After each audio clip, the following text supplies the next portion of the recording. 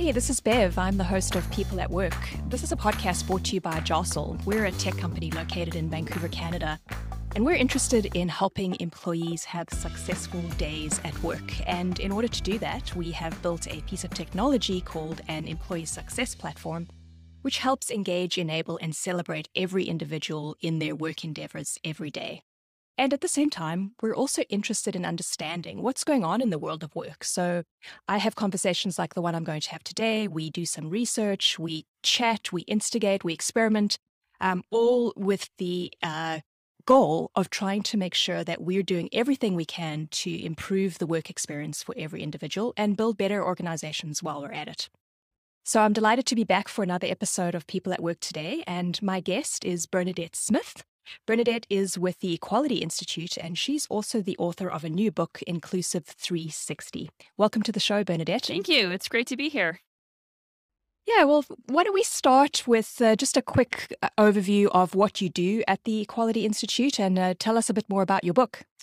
Okay, so Equality Institute is a diversity, equity, and inclusion consulting firm. I personally speak and write. Those are my favorite things to do. I create curriculum. In my heart, I'm an entrepreneur. I love to build things, and I'm working on some fun new projects. And what we do is we work with organizations to change the systems and the processes so that inclusion is the default. What I believe is that there are so many really well-meaning people and organizations that want to do the right thing to be more inclusive, but they also struggle to know where to start. They're afraid of getting it wrong. They're afraid of making a mistake and having that be an issue. And so they often don't take action. And what I love to do is help organizations get into action right away and help them realize that probably the best place to start is by asking some good questions and figuring out the current state so you can learn where to go. And that's really the principle behind our work and what Inclusive 360, the book, is all about. It's about helping organizations, especially ones that are very early on in their DEI journey, move out of good intentions and actually into concrete action. It's very, very practical.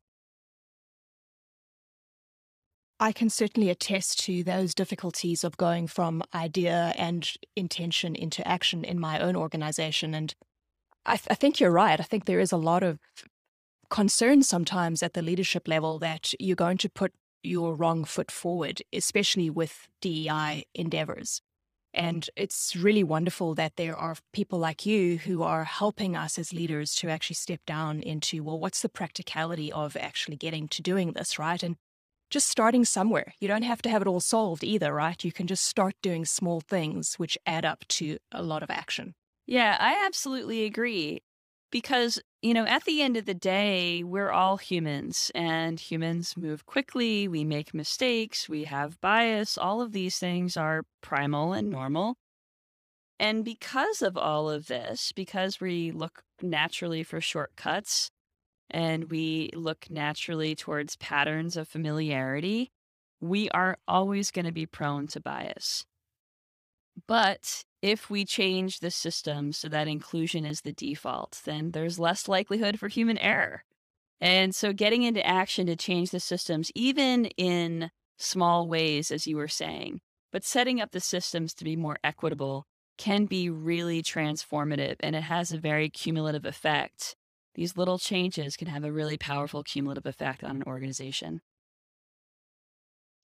Yeah, and our conversation here today is going to center around inclusion as well as psychological safety. And I'd like to just get your take on, what does inclusion mean for you in the workplace? And, in particular, like what's changed around inclusion in the last 18 to 20 months since the pandemic arrived for us and shone a spotlight on how excluded some people might be, right? More so than we thought. Absolutely.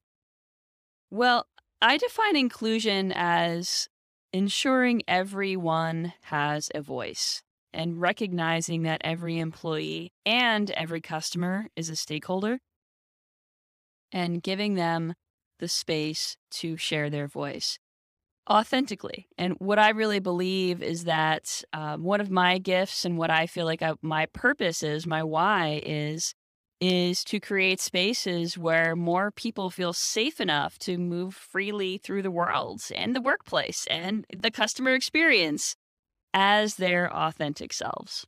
And I think that's incredibly important. And there's a huge role for managers and leaders and organizations more generally to play in creating these psychologically safe and environments where people do feel safe enough to be authentically themselves.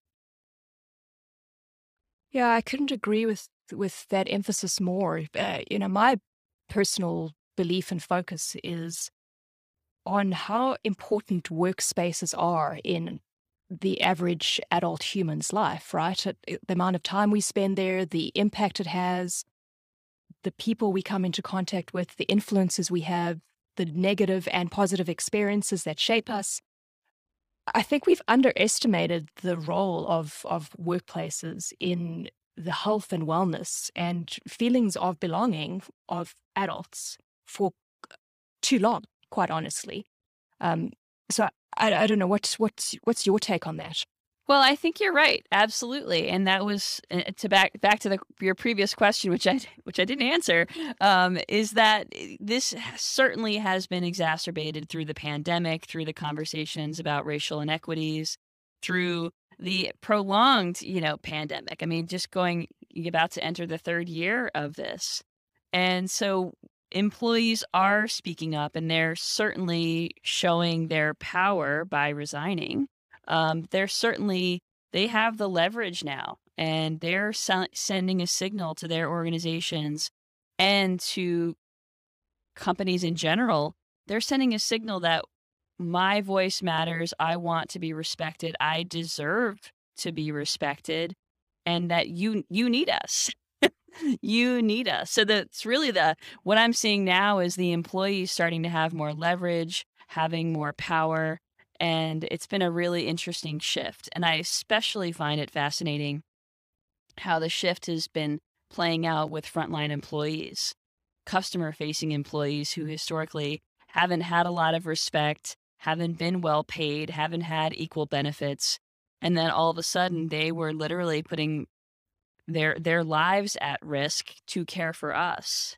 And they are finally getting their own respect. And that's been sort of the most interesting thing I think I've seen throughout the pandemic is the employees taking more power and seeing the response that organizations have had to frontline workers. Yeah, you raise a really critical point there. And I know that I've been guilty of this too. Around many of my conversations over the last 2 years have been focused on how the pandemic has impacted office workers and people who have had to shift to remote work overnight. But oftentimes we're not actually looking at the full cohort of workers and the issues that people who are on the front lines are experiencing with inclusion and belonging and not feeling psychologically safe whatsoever, just because of the nature of their jobs. So I've really adjusted my vernacular and my mindset around, when we're talking about employees, we're actually talking about everyone who is working. We're not just focusing on this special group of people who, oh, so sad, had to go work from home overnight, right? Absolutely. Absolutely. I'm glad you said that. I mean, and also thinking about the employees who are in the field, the employees who are in the plant, the employees who are on the floor, all of those employees, even sales, business development employees as well. They are often left out of these conversations around diversity, equity, and inclusion, and they often don't have access to whatever workshops and good intentioned presentations, lunch and learns, town halls, whatever that is offered to office employees. And I think that they are really excluded from these conversations, but they should be part of the conversation because their voice matters as well. And in many cases, they're the face of the brand. Yeah, absolutely. And I think what this just shines a light on is just wherever you turn in our society, there is preferential treatment of some group here or there or wherever, right? And I think that the pandemic has given us a moment to pause and actually go, wow, okay, there are these inequities, and how do we actually help every person feel included? not just the desk workers or, the people who are in these beautiful campuses where they have all the supplies they need to do their jobs. So, I think I'd like to step down now into just understanding, we've talked a bit about the importance of inclusion and what's changed for inclusion, but can you help me make the link between inclusion and psychological safety? Because I think that's another area where we're not really focusing on all kinds of workers when we're thinking about psychological safety. We really do focus on the office workers. So perhaps just help me understand the link between inclusion and psychological safety, and then we can step down into what we're going to do about it. Sure. Well, you don't get to a state of inclusion or this place of inclusion. And obviously, it's very much in flux and it's very much individual, but you don't get there without someone feeling psychologically safe. So psychological safety is a component of inclusion, and it happens at the team level. It's not something that is really organization-wide. It's something that can change depending on the leadership or the management of the team and the individual folks on the team. So psychological safety is about each person's degree of comfort sharing their authentic selves, sharing their big ideas, sharing their failures. It's about how safe enough they feel to speak up. So that includes with their own individual identities, with their own personal struggles, with their fears, with their mistakes, their failures. And if a leader has created an environment where all of the team members feel safe enough bringing all of that stuff to the table, then they're probably going to feel safe enough bringing their big game-changing ideas, the ideas that can lead to innovation, the ideas that we hear about when we hear about all of the financial benefits of diversity and inclusion.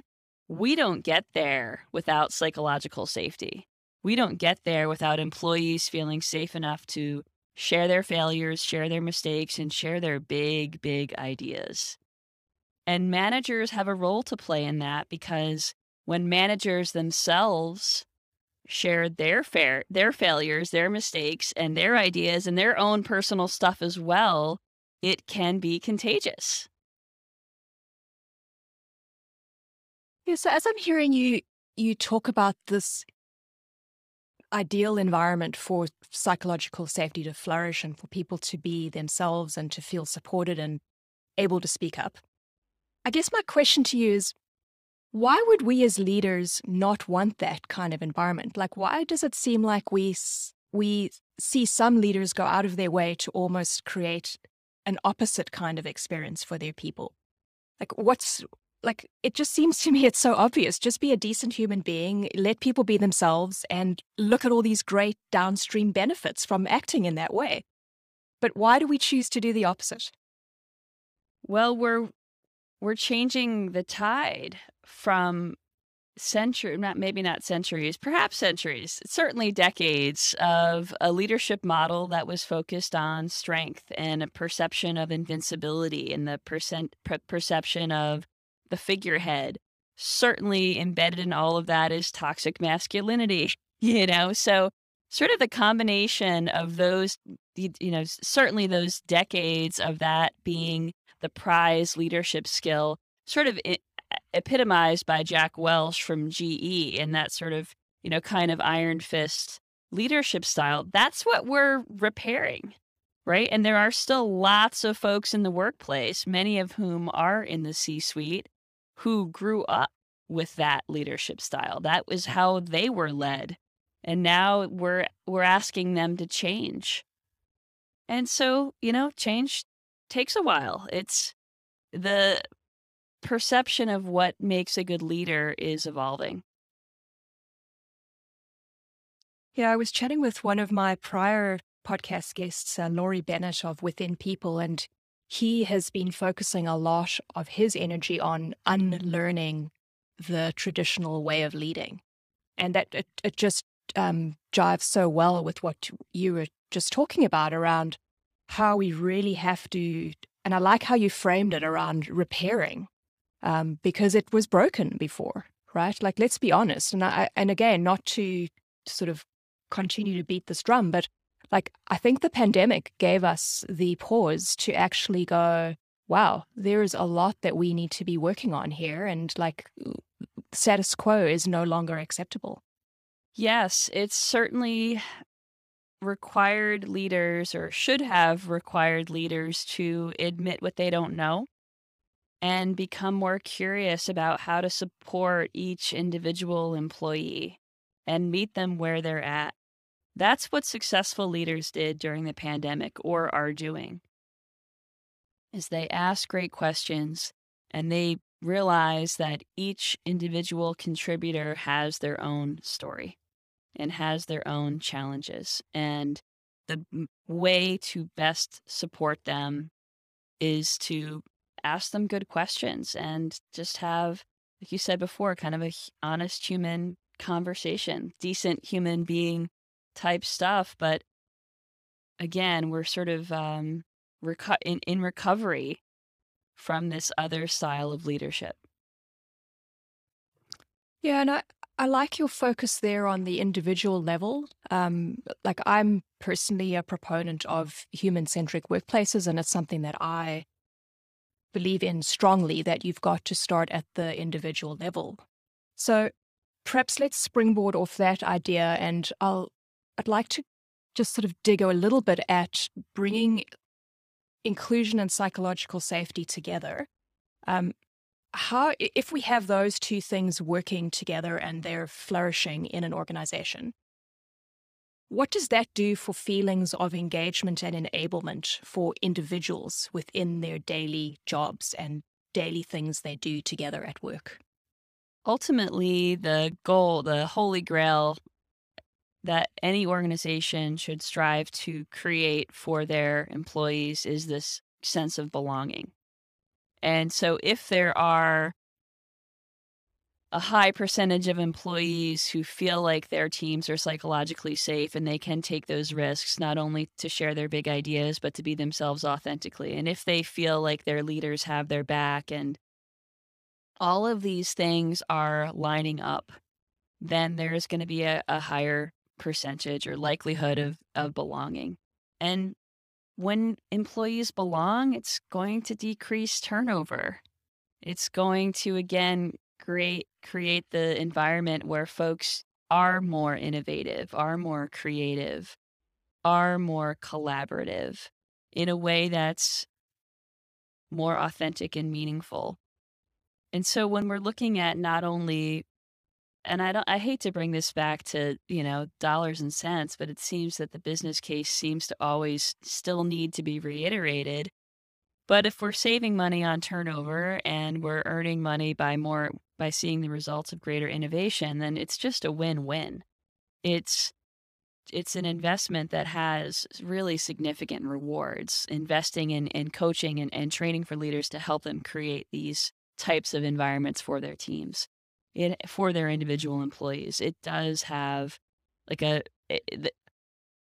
it's not, I don't think it's a direct correlation, but there's definitely causation there.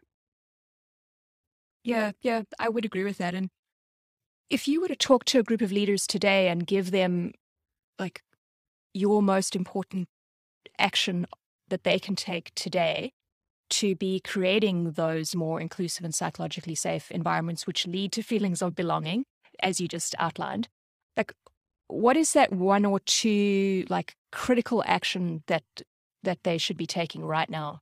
I created a contextual model called the ARC method for this purpose.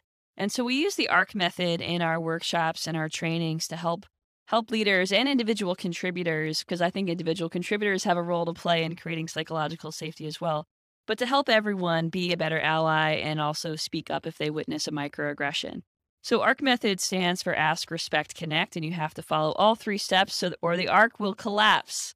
So ARC ask is about asking good open-ended questions, becoming more curious, perhaps getting permission to ask a question, perhaps starting with sharing some of your own experience and then asking a question, but genuinely asking a question to get a little bit deeper with someone.